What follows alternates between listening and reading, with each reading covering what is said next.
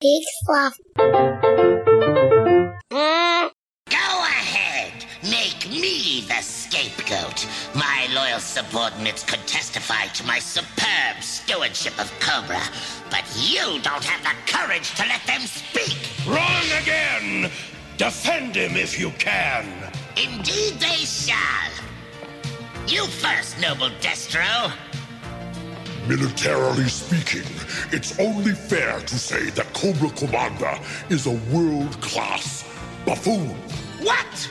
Baroness, Dr. Mindbender, brave Zaymot and Tomax. You won't let Destro's treacherous assassination of my character go unchallenged, will you? Certainly not. Destro forgot to mention your frequent displays of cowardice. Ah!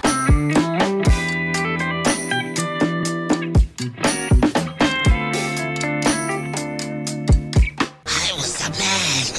Yes. Oh, yes. I was a man. Hey, everybody. I'm Joel Murphy. And I'm Andy McIntyre. And this is Silver Linings Playback, the podcast where we watch maligned movies and we find their silver linings. And we are closing out 80s toy-based cash grab month with a look at G.I. Joe, the movie from 1987, I believe is when it was finally released. And here to join us, the only expert on Joe's, Joe Dunn, friend of the show. Welcome back, Joe. Thanks, guys. I'm so happy to be back. And I was sure you were going to lead off with the "was a man" quote. You know it's coming. So when he's a world-class buffoon quote came up, I was like, oh my God, he's switching it up. But you had to throw it in there. Yeah, don't you worry. I'm playing that "was a man" clip. I'll be honest. I was sure that you were going to play a scene from the trial of Cobra Commander in Cobra La, but there's so many just great bananas moments. I think there's just something that really tickled me, that moment from the beginning of just like Cobra Commander so utterly convinced that they had his back is, to me, probably, again, we're getting ahead of ourselves, but might be the funniest moment in this whole movie to me. Is just, and they play him. They both fishhook him there too. They're like, what you don't understand is he's a world class buffoon. Dr. Mindbender does the same thing. It's nuts. And it's Charlie Brown with the football, because both times he's utterly convinced, no, this guy, he's gonna do it. He's gonna say nice things about me. And he's so just like, he doesn't see it coming either time. Yeah. The only thing that scene was missing was Tomax setting up the football and Zaymot pulling it away to really rule of threes it and get it to where it needs to be. Just because I love Tomax and Zaymot, the twins. They were my favorite Cobras, but no, they're I digress. Great. But like, yeah, just in general, this movie is fascinating for that. Clearly, they decided this is the time to humble Cobra Commander. This entire movie is just his comeuppance. It's just taking him down a peg or three. It's after 2 seasons of him just failing at defeating the Joes. They finally woke up. Yeah. And they're like, he's gone. We're getting rid of him. It's like, this guy clearly can't deliver. Let's call a spade here and revisit things with Mr. Cobra Commander. What I love is that he does not at any point have a turn. He stays completely consistent to who he is. And in fact, the turn is that he just turns on them and helps the Joes, but in the same like cowardly way that he always operated. But I mean, I don't know if we're going to get that far ahead of ourselves, but it's great when he does finally at the end. Just like his final moments in the film are amazing. And you're like, do I love Cobra Commander a little bit? Like as an 8-year-old kid, you're like watching this and you're like, oh my God, am I a Cobra Commander fan?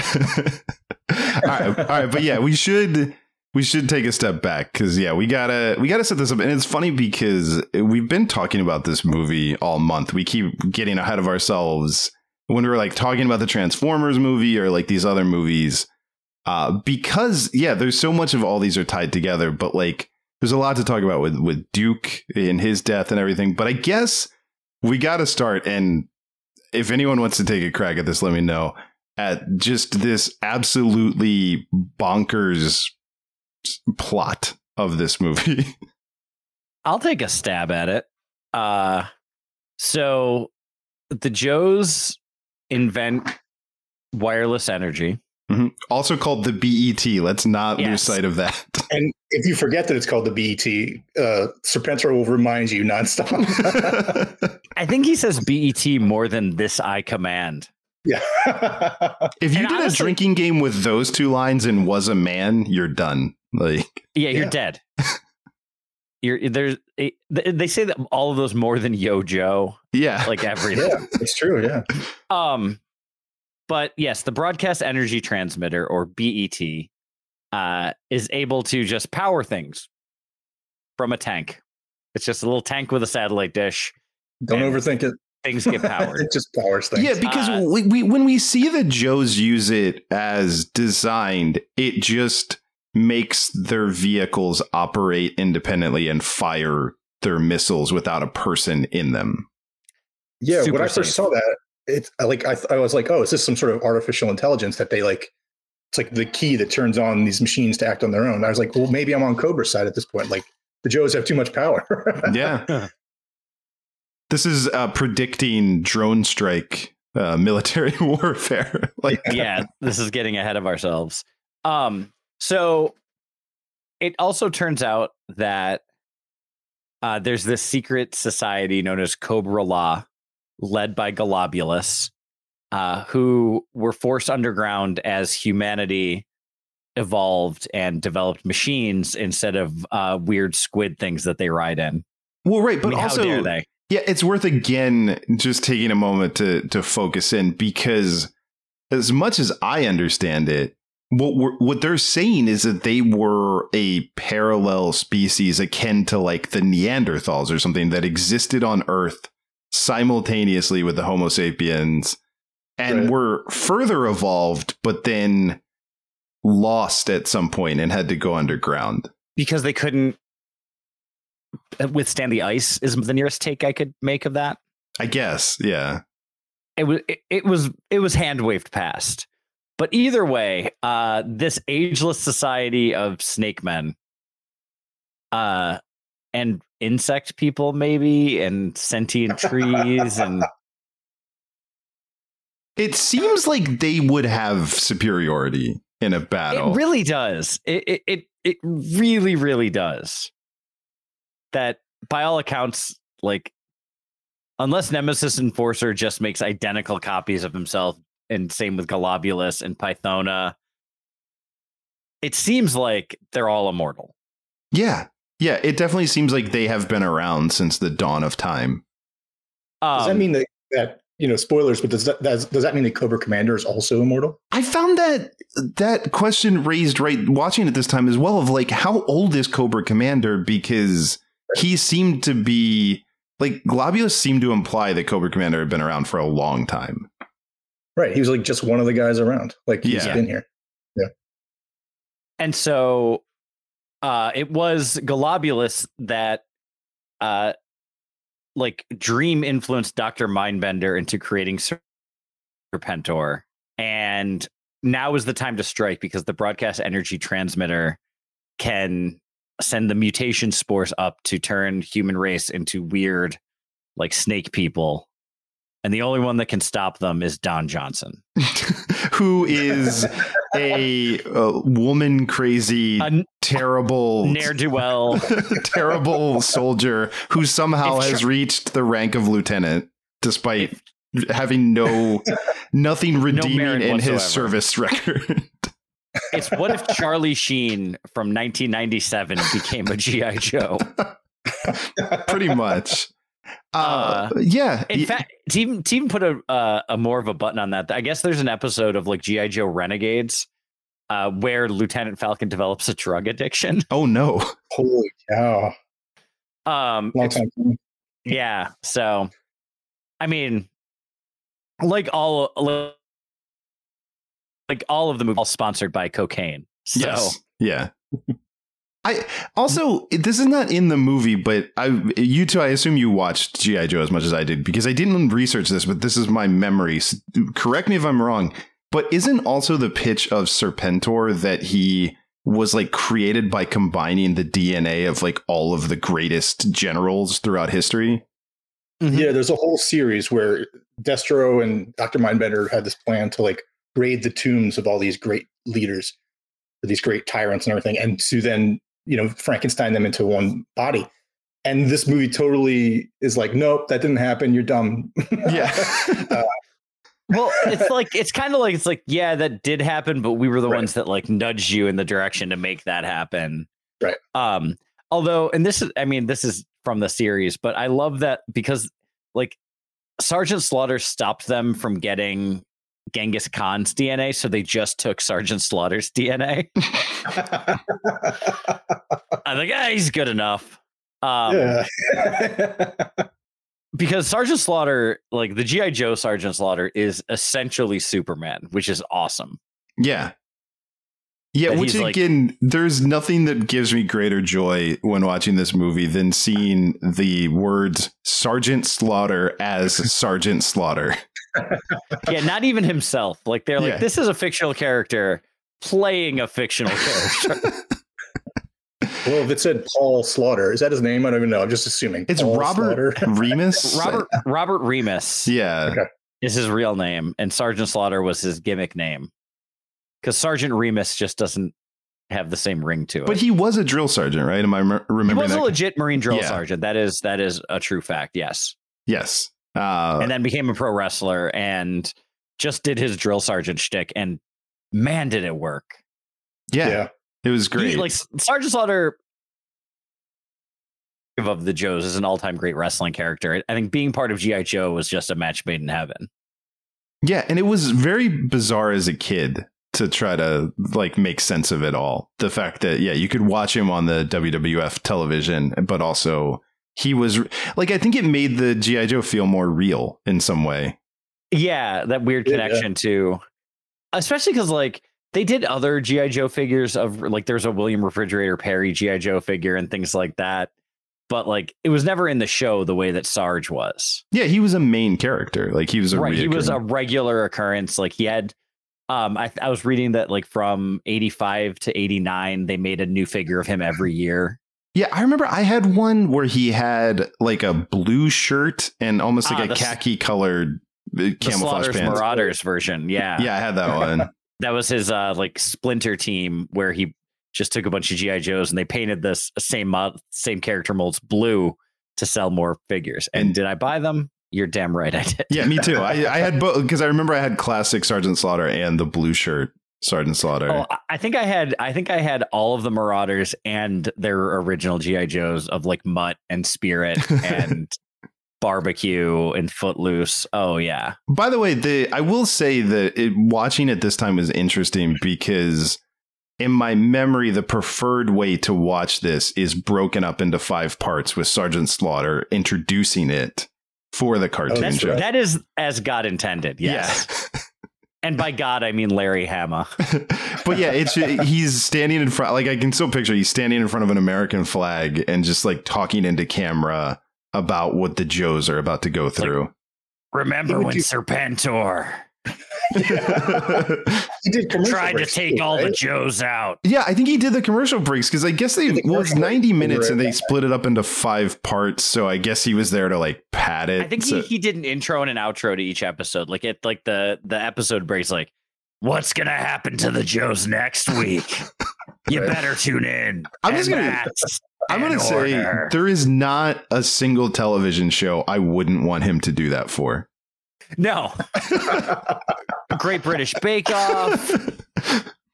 When we went to break, they were putting their cakes in the oven. Let's see how it's going to turn out, Joes.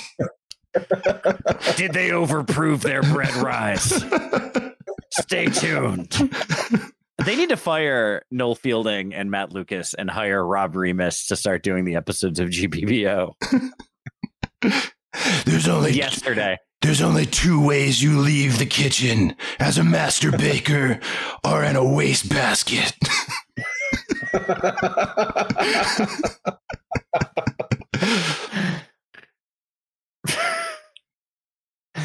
This week's Star Baker, it doesn't matter. It's me. This piece is for Duke. This piece is for Falcon, and this one's for me. This is for the good old US of A. He just drops that one on the ground. I want my country back. Oh, I love Sergeant Slaughter so much. No, he's the best.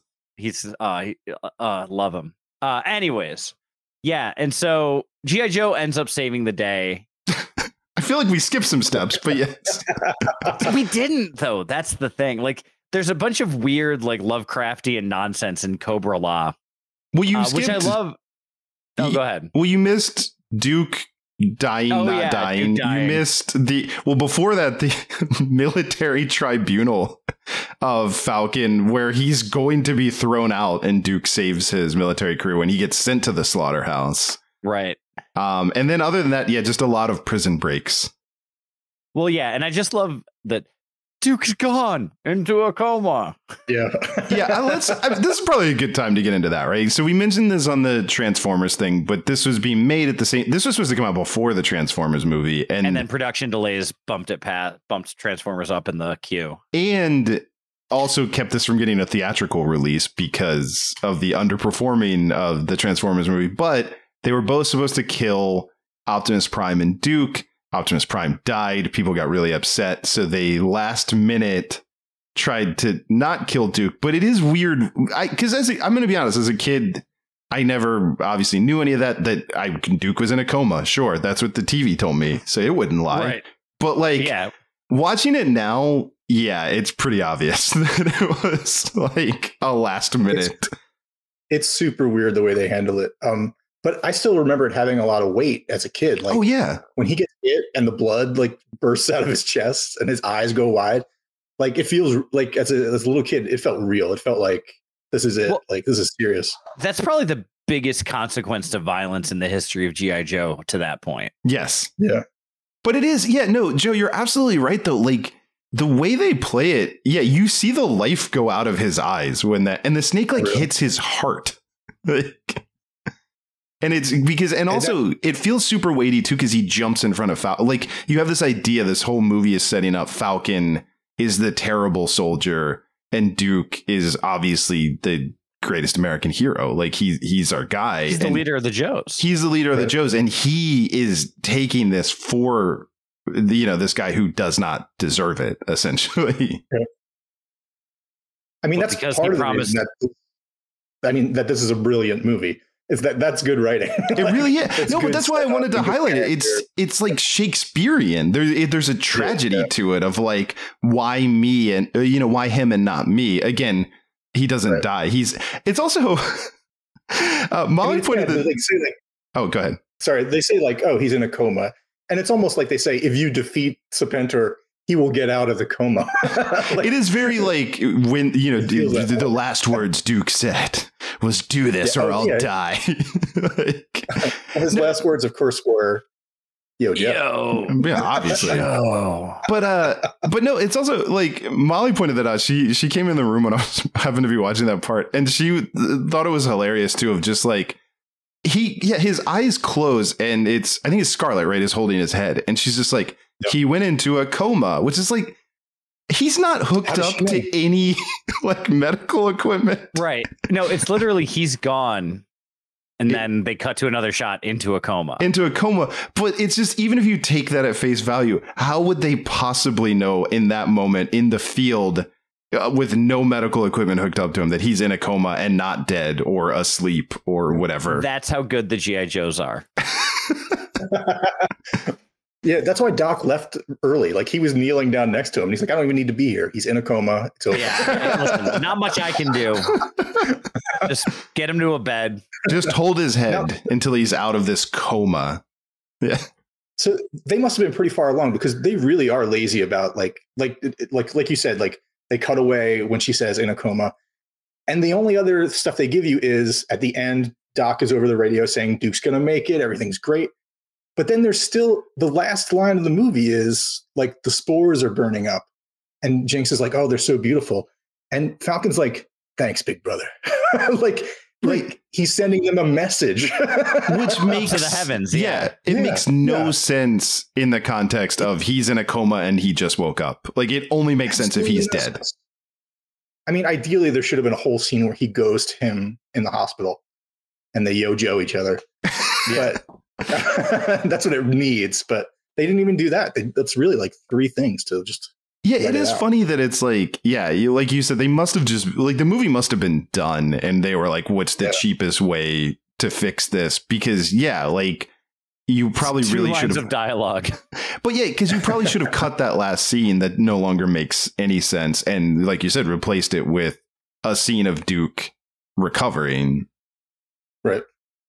Because I'm sure they had plates that they could have just used and just like reused to be the end scenes from episodes. And I'm sure there's another way around it instead of just taking the easiest way out. He could have called him on like a little video phone and it would have just been the tiniest little thing. But yeah, that could have been anything. But it's okay. Everybody survived. Everybody's out of their coma. We can move on. We do. I mean, the movie ends with Cobra Commander still a snake, though. Like that doesn't get resolved. Right, but I feel like that's not the end of Cobra Commander as a character. No, I feel like he came back in the show, but I don't remember how. He does. Baroness gets mad at Destro and decides to bring him back into some sort of humanoid form. And that seems to be what Cobra is. It's just a bunch of infighting, which is why that's such a cool way for the movie to start, with them sort of like saying, like, you suck. No, it's your fault. No, it's your fault. And they're all turning on each other. And then they also introduce this third set of Cobra with Cobra Law, who is also shaking things up. It's kind of an interesting way to do it, but I don't know. What do you guys think about that as an intro? Well, I was going to say the other thing that's interesting about that too, that adds to your point, is that it's very clearly established. And again, with the backstory as well, but like Cobra Commander seemingly knew about Cobra Law this whole time and just didn't tell anyone. Like he was just keeping that to himself, which I think just further goes to the dysfunction of Cobra. Because he fell in love with machinery. Yeah. But we should also, I think we should talk about that scene, but we should probably jump back even further and talk about just the opening, which is its own. Oh, sure. Like, so I texted Joel when I put this on. I said, there is enough for us to talk about just from the opening sequence alone. And we don't have to, like, there's for real. Like it is like the end of Avengers Endgame in that, like, it is just, it is insane. And then you have like the song with like the new verses to the G.I. Joe theme song, which is sick. Yeah. Just it's dope. Fantastic. Oh, yeah. All the Cobra verses are fantastic. Cobra. What's great about the new verses is they're different, and you're like, oh, what is going on? This is a whole new theme. And by the time the song revs up and it kicks in the theme, it's like a slap in the face. Like, so good. It's like, so good.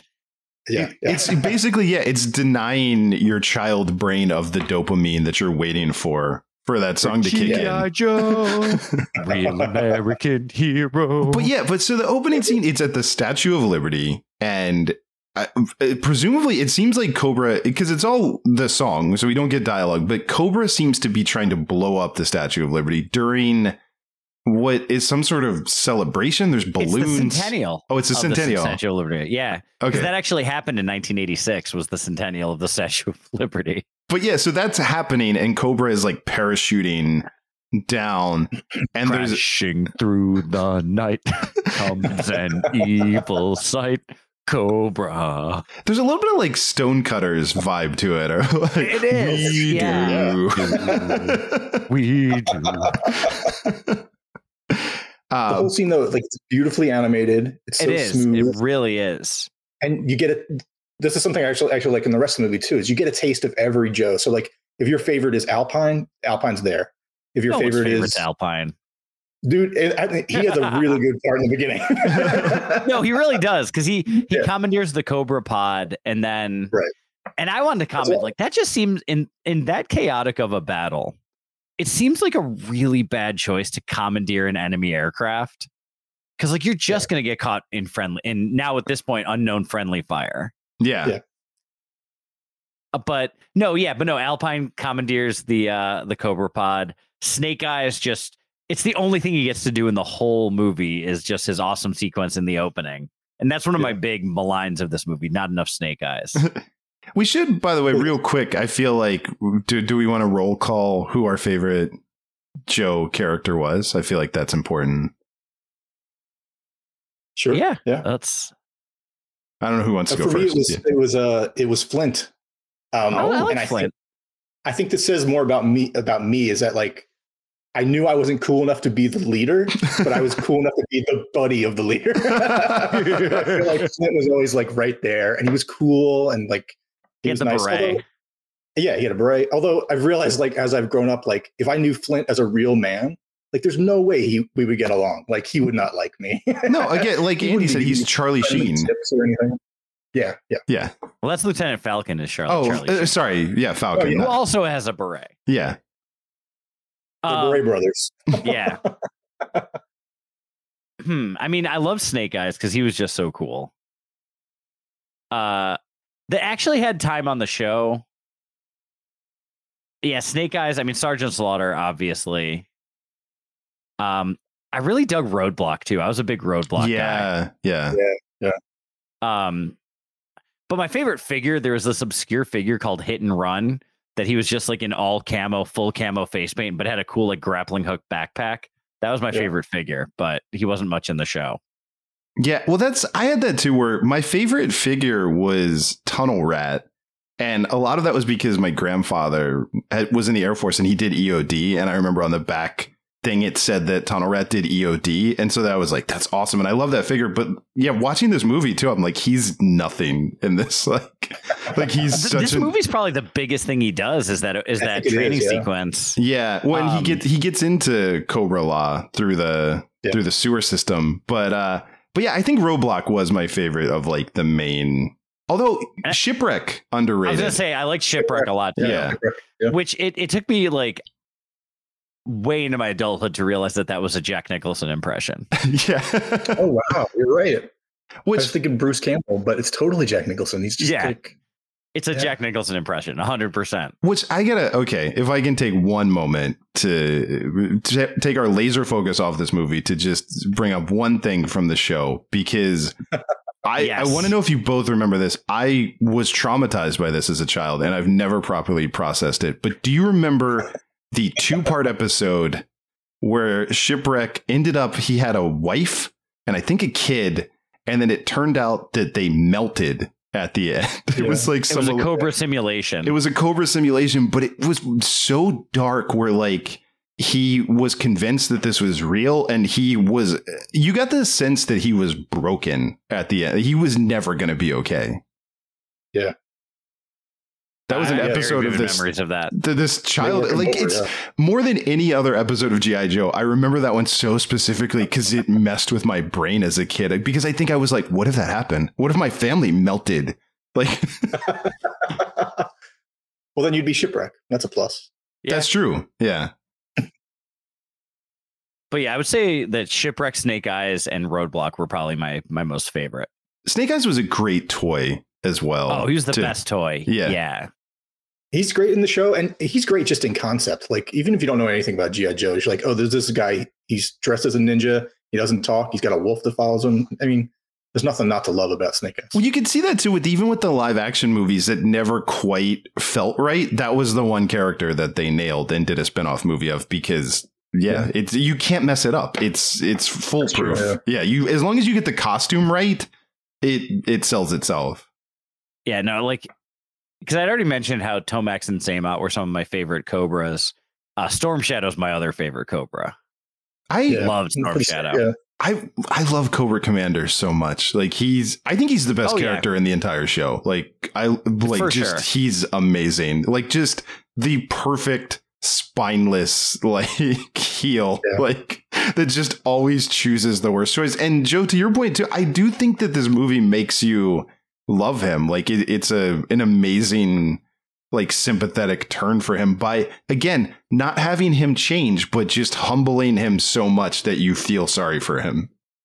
Well, no, you just see him hit literal rock bottom, and And like that redemption arc where he and Roadblock, again, one of my favorite G.I. Joes, you know, and them like having to unite because Roadblock is blinded by Nemesis Enforcer. Because he didn't listen.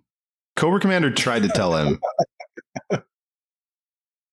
I mean, if you're Roadblock, why would you trust Cobra Commander at this point? That's fair. But also, yeah, I mean, amazing. I would watch an entire buddy comedy of the two of them. If like we abandoned every other plot line and this was 90 minutes of the two of them, like the Snake Man and Blind Roadblock, just like wandering to try to find other people, I'd watch it.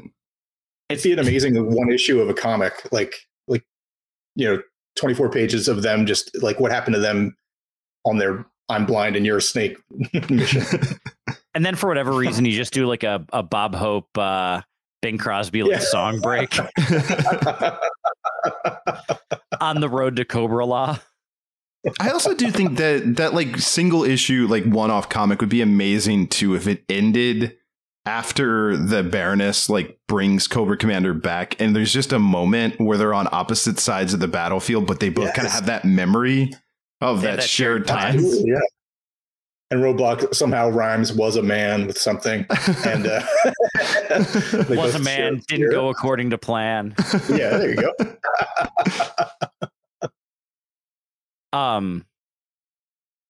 God, this movie's so weird.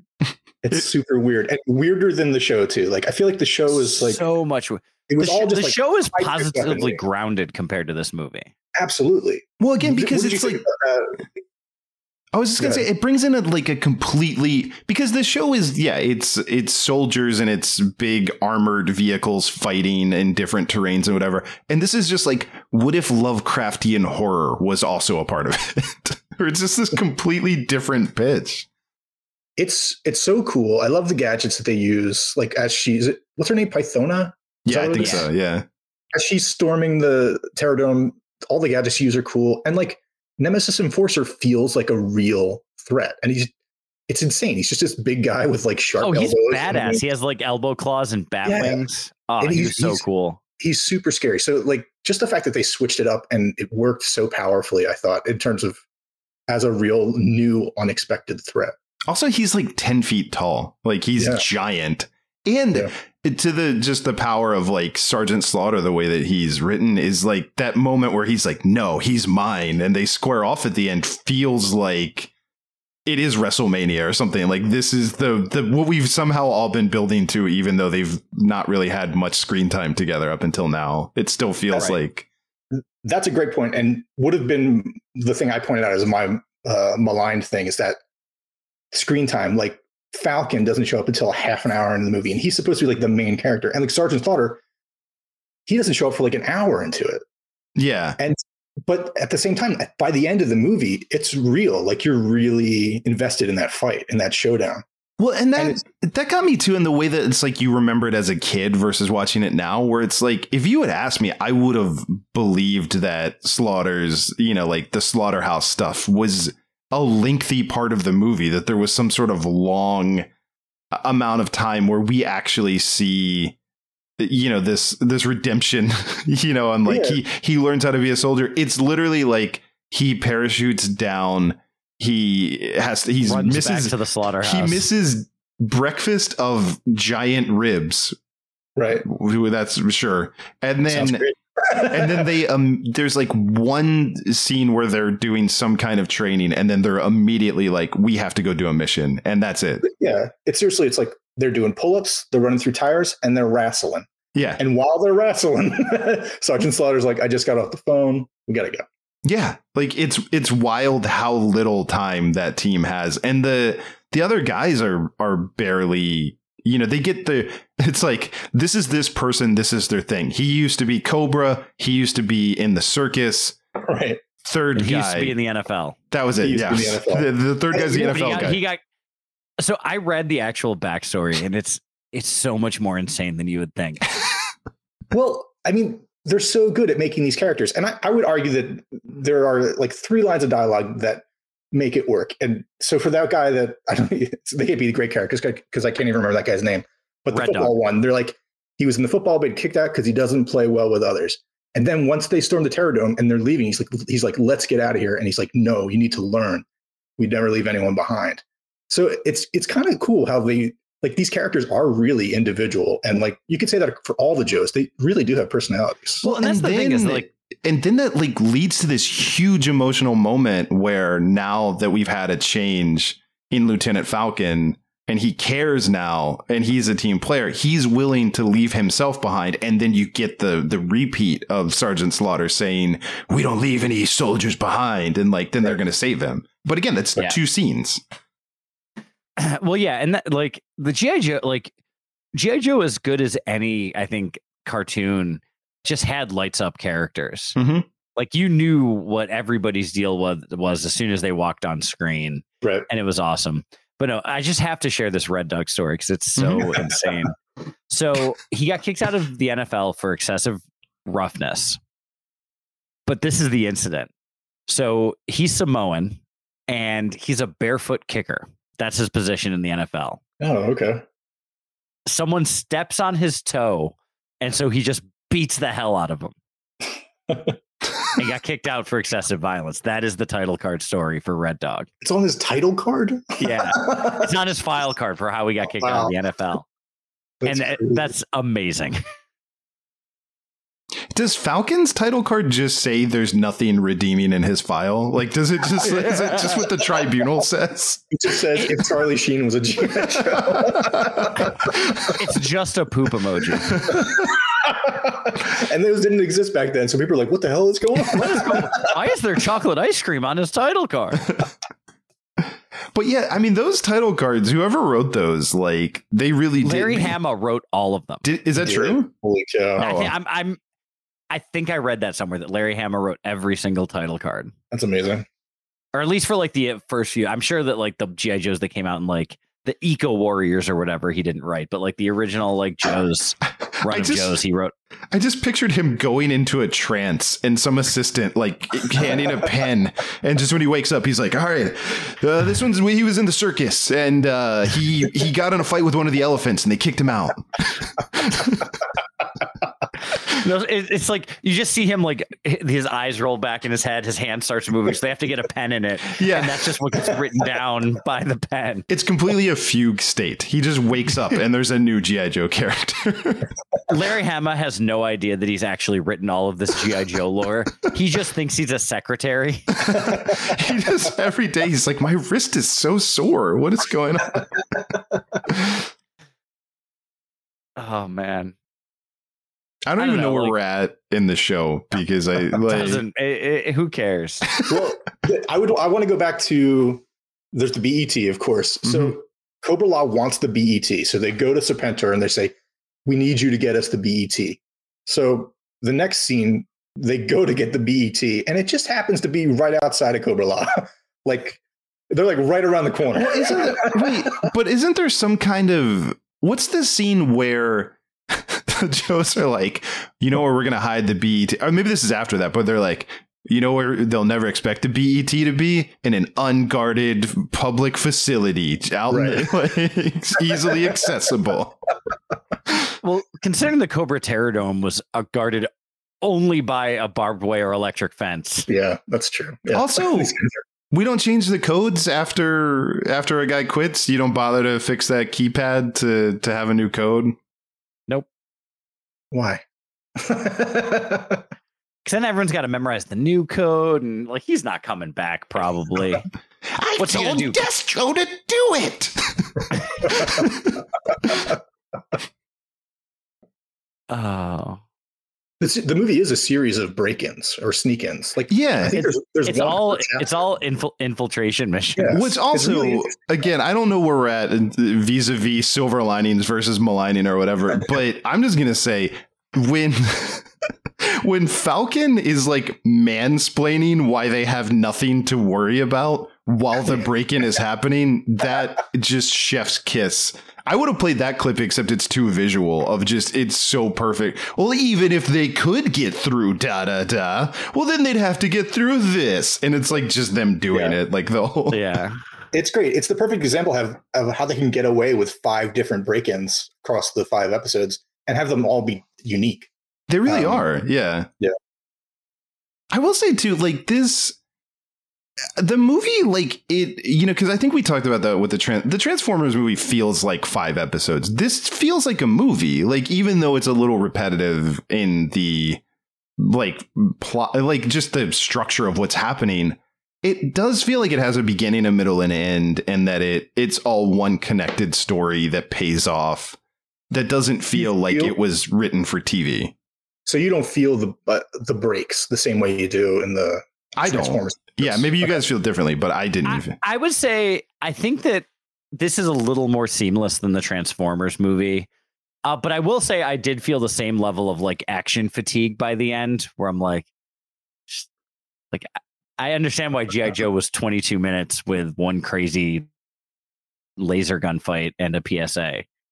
But I do think like this has a little bit more than the Transformers in terms of like, because you have Roadblock and Cobra Commander, or even just taking time for Burgess Meredith to explain the history of Cobra Law. Like there's enough moments that like aren't just action scenes where I feel like the Transformers, there's like one scene where Orson Welles explains to you who he is, and other than that, everything is a battle. Like I felt like there were more slower moments. There's Falcon and the Southern Belle Cobra spy that he's wooing. Yeah, that Zarana sneaks in, and it's great. That no notes on her character, like just amazing.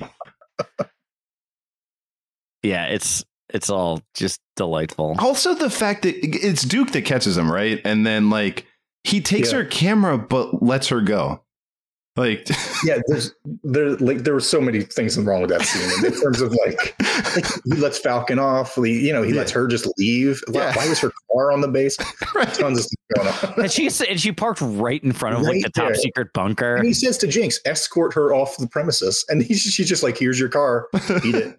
And like they're nowhere near the gate. Like, she's like, wait, no, she left. Okay, we're good. Tons of stuff wrong with that. And then that's why he goes to the tribunal. Who did you notice who's sitting on the board? It's like Hawk and like a bearded guy. But Wild Bill's up there too. I know Wild Bill is on the board. I was like, how did he get up there? Like what? How is he part of this? He's actually very politically savvy. That guy. Yeah, he's a climber, is what most people don't know about Wild Bill. In addition to flying helicopters, he's also just a big time climber. He's like, I don't need to fly you to Sergeant Slaughter's base. I just like doing it. Well, and then what we don't realize is 80% of his flights are taking the top brass to golf courses. Like he's just right. He just picks up this information. Yeah, because they're all on the same headset channel, and it's the fact that they all abuse like the private helicopters, so he's actually privy to all of their conversations and their meetings. And it's just, people don't realize that it's, everyone calls him Wild Bill, but it is 4-star General Wild Bill. It's Sir General Sir. Dressed appropriately. Which again, I mean, the ranks make no sense. Like again, the Falcon being a lieutenant is, I don't know what to make of that. I love the fact that like Duke's rank is officially a sergeant, but he's the head of G.I. Joe. And he's like the field leader, right? Like he's not like General Hawk is still like, you're right. Also, I'm kind of getting the impression that G.I. Joe is kind of a small operation. The whole movie, they're talking about how they're understaffed. Mm-hmm. They're the best of the best of the best. Blowing up machinery. Like, why is Beachhead using live ammunition in a training exercise? Well, how many people have died in G.I. Joe training is the real question. Yeah. Hundreds. How many bodies have been swept under the rug because of Beachhead's negligence? Why do you think you never see Beachhead's face? Right. Plausible deniability. The sad part is, like, I feel like it's implied that the slaughterhouse is this really, but I actually think Sergeant Slaughter is a more responsible leader than Beachhead is, like with the training. I like Beachhead, and they actually make him look cool. Like in this, when they cut to him, they're like, or Flint or Duke is like, oh, the new recruits are coming up, and General Hawk's like, oh, they got to get past Beachhead first. So it's kind of cool. Yeah, but they totally make him look like a chump as they, go around his rules. Right, that they immediately find ways that Tunnel Rat gets by just leaving the course. Yeah. Big Lob gets by because sports. Yeah. And then Law calls the dog, and Beachhead's completely surprised. Like, how did you not know that this guy has a bomb-sniffing dog with him? Well, and also then you're like getting in between him and the dog and almost getting all of you blown up because you're not just telling the guy, like, get that thing out of your dog's mouth. Like, guy who has trained the dog. Like, oh, I got it. And it's a training exercise, and there was a real bomb. And I'm like, what? Yeah, we were seconds away from the dog blowing up and possibly both of them. Right. No, well, it would have gone off, and then Scarlet would have walked on and said, he's gone into a coma. And there would have blood everywhere. And she'd be like, all right, we'll get Doc out here. It's like the opening of Private Ryan. There's just utter carnage. They've all gone into a coma. I will say, yeah, like, to your point, you said this earlier, but like Scarlet's another character that really gets like nothing to do in this movie. Yeah. Like there's a few of them. Line is delivered off screen. But yeah, like there's a number of like the main characters that felt more prominent in the show that just sort of are lost in the shuffle of this movie. Yeah. Because they wanted to focus on the new recruits. Right. So they downplayed Flint and Lady J and Snake Eyes and Rock and Roll and, you know, et cetera, et cetera, et cetera. If you look at the group that gets captured right away, Roblox group, like they show inside that prison, and it's Lady J, Quick Kick, Snake Eyes, all these great guys in there. And then during the whole movie, it's Flint's job to get them back. So he brings a group to get them back. And when they stumble upon Roadblock by accident, it's Lifeline and Iceberg. And I'm like, who are these scrubs? like you have like the best Joes in this prison. And that's who they spent 2 seasons focusing on. But it's true. They really were focused on like, these are the old toys. These are the new toys. Well, yeah, if you're going to make a movie, the goal of the movie is you don't want to sell us what we already own. You got to sell us. We need to walk away wanting a Jinx action figure, you know? Yeah, we got to want that Globulus action figure. Which I had, and it was sick. I remember he had the bendy tail and he had the little thing that clasped. Like, that was a great figure. Yeah, I didn't have any of the Cobra Law figures. I always wanted a Nemesis Enforcer because he was the coolest thing in the world to me. Yeah, I didn't have him, but I don't even know how I had Globulus, but I remember him because I remember it was like the figure was very different from the other ones just because he had like the snake tail and everything. I never had a Serpentor either, and that always bummed me out. I had a buddy that had one. Like I remember playing with one, but I didn't have it. But like, yeah, I didn't have it either. I think it was because it came with the ship. Like it wasn't like one of the little figures you could buy on the side. It was like you had to buy his whole little. It was a box, not just a card. Yeah.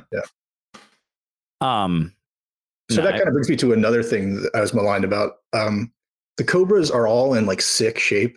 Mm-hmm. Like Mindbender is walking around with no shirt on because he can. Like, dude is ripped. But they all shredded.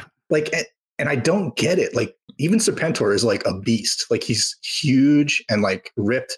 And he does not walk. I counted. He takes 27 steps in this movie. And it's only in that scene where he walks into Cobra Law across a bunch of crabs. The rest of the time, he's like, I need to go over there, like 5 feet away. I'm going to float over there on my little airship. On my Cobra chariot. Yeah. Like, he would not look like that. Well, he's the pinnacle of genetic engineering. That's true.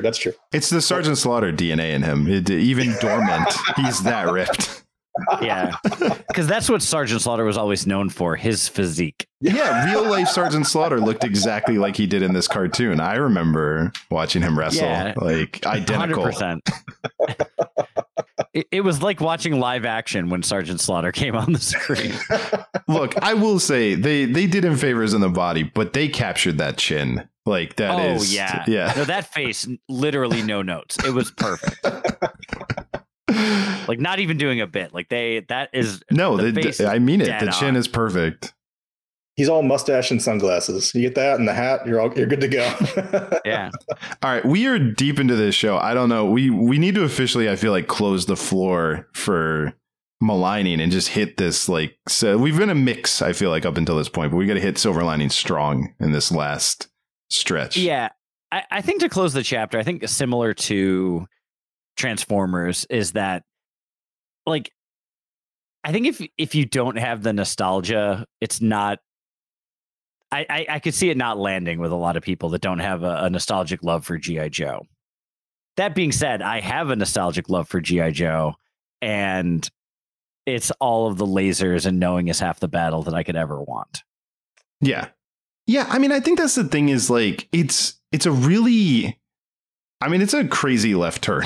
This story, this deciding to do this backstory and the spores and all of it it's a wild swing that I respect. But like, yeah, I think that I don't know how this would play if this was the first and only G.I. Joe thing you ever saw. But like, I do think there is good writing in there. And I think we've talked about that a little bit of like, there's some good arcs. There's some good callbacks to previous moments. And I feel like they trick you into feeling like there's more weight. Because again, in my memory, we spent more time at the slaughterhouse. In my memory, there's more Roadblock and Cobra Commander. And I think they do a really effective job of giving you enough of something that your brain as a kid and even maybe now like fills in the rest of this adventure, even if it's not actually on the screen. You feel like you got a fuller story than you probably actually did, which is a pretty amazing like sleight of hand that they're pulling off. I think you're absolutely right. The filling in the blanks, like it really does that. And I can't tell if that has anything to do with all the nostalgia that we have for it. Because I have that same sort of passion, like just feels comfortable and feels great to see these characters. But is it a weird place to start with focus so on Cobra? And like, we know that they've been fighting G.I. Joe for 2 years, but does the average viewer not know that? But it feels good. It feels right. It feels like all that's filled in. And I love that we get to see more into Cobra, like, because I realized I would watch an entire Office comedy of just Cobra bickering, like that they like the inner workings of how dysfunctional they actually all are is a really deep well, I think. No, there's money to be made from doing like a Lower Deck style show like the Cobra organization for totally. Sure. The other thing is like the artwork is gorgeous in this. Like it's really well done, and it's like it's attention to detail that just the way animation, especially TV animation, has changed over the last 4 decades, that like you just don't see TV shows like drawn with that level of care. And I mean, they take some shortcuts, sure, with, you know, like matte painting and things like that, but like it's like it looks great. It is like, a it really does movie. Look beautiful. Yeah. It looks great. Yeah. And it's not, it makes even modern stuff look lazy. I know like there's some cartoons now that like they cut too many corners. Even just the design of these characters is great. I know the design on this was the same as the design at the humans on the Transformers, and you know it's all the same house and everything. But right, but it's such a good look, and I love it. No, it does. Yeah, like all of the artwork is done, I think, with such care, and yeah, like it feels different. And again, the opening thing could be a short film unto itself in its epicness, and they do a really smart thing of, you know, the different locales, and again you have these like Lovecraft monsters. I just visually there's so much going on that makes it feel, one, distinct from the show, and two, just epic. And I think they, you know, there really was a lot of care. And did this not do well? Because I feel like it was on all the time. It was on like 4 or 5 times a year when I was a kid. Like, did you get the cycle through syndication? Well, it never got released in theaters, so I think it was just like direct to video and then on TV. So I don't even know that there's really metrics to say how it did, you know, because it never had a theatrical run. Yeah, but I mean, it definitely made money, I'm sure, from its syndication rights. Yeah. I mean, all of my friends, we all knew about that, like what the movie was, and it's the whole deal. You know, and we would sometimes just do the Cobra, la la la la la, yeah, like yell at each other and stuff, and you know, yeah, it's a delightful bit of nostalgia, and I like that they took the swing because, like, the Transformers movie, which I also adore, very much feels like Transformers in a way that, like, this is still very much G.I. Joe, but they tried to do a different thing with it. And that's true. That is kind of a neat thing. They really do step outside the box. Although Transformers, I feel like they went for a bigger cinematic feel for it in terms of like, I was thinking about this while I was listening to you guys talk about this on your podcast in the Transformers episode. Like they had the redone theme song, which sounded amazing. And they had the You Got the Touch, which was a huge hit. I was like, does G.I. Joe have anything like that? And like they have the G.I. Joe, the movie has the redone theme song, which we were talking about earlier, which is awesome. But do you think Hasbro was just like, oh, we're not even going to give it a special song? You know? I think so. Yeah, probably. Yeah. Maybe that's like because of they decided not to release it theatrically. And if you're going to just air it on TV, then I guess the rights spend to the money to have Lion record something for the or Stan Bush. But I will, just to put a fine point on it as we wrap up the episode and the month, I think this is my favorite of the 4 that we watched. Like I'm going to go out on the like and just say it. Like I'm going to say that like this one wins for me. I mean, I don't think there's necessarily a wrong answer. I think my favorite's Transformers, but it is like you could ask me on a different day and I'd probably give you a different answer. It's so close. It's been so long since I've seen any of the others, but I still think this would pull out. But I mean, Transformers is so good. So like, I mean, yeah. And again, I mean, and I love Orson Welles. So, I mean, you know, just the je ne sais quoi of his having finest work. It is. It's his Citizen Kane, if you will. I think that's as good a note to leave it on because we spent a lot of the Transformers episode talking about G.I. Joe. It's only fitting that we end G.I. Joe talking about Transformers. Well, we do have to talk about one more Joe before we wrap it up. And that's a Joe that loves crappy movies. So, if people want more of you, what is the best way to get that? Before I would have told you my Twitter address, but this is crazy now. Instagram, I'm still going strong though. You can give me Joe Rules at Instagram. And you post a lot of really cool like videos of you. I've really been enjoying the animated ones, like the time lapse ones that you've been posting lately. Yeah, I was at a comic book convention a couple of months ago, and I was talking to other creators, and they were like, "You really need to do videos to like spread the word about your stuff." And I was like, "Really? I'm too old to do TikTok." But they said, "No, just do a time lapse of your art, and people love it." And so I've been doing it, and it has been a lot of fun to do. So thank you.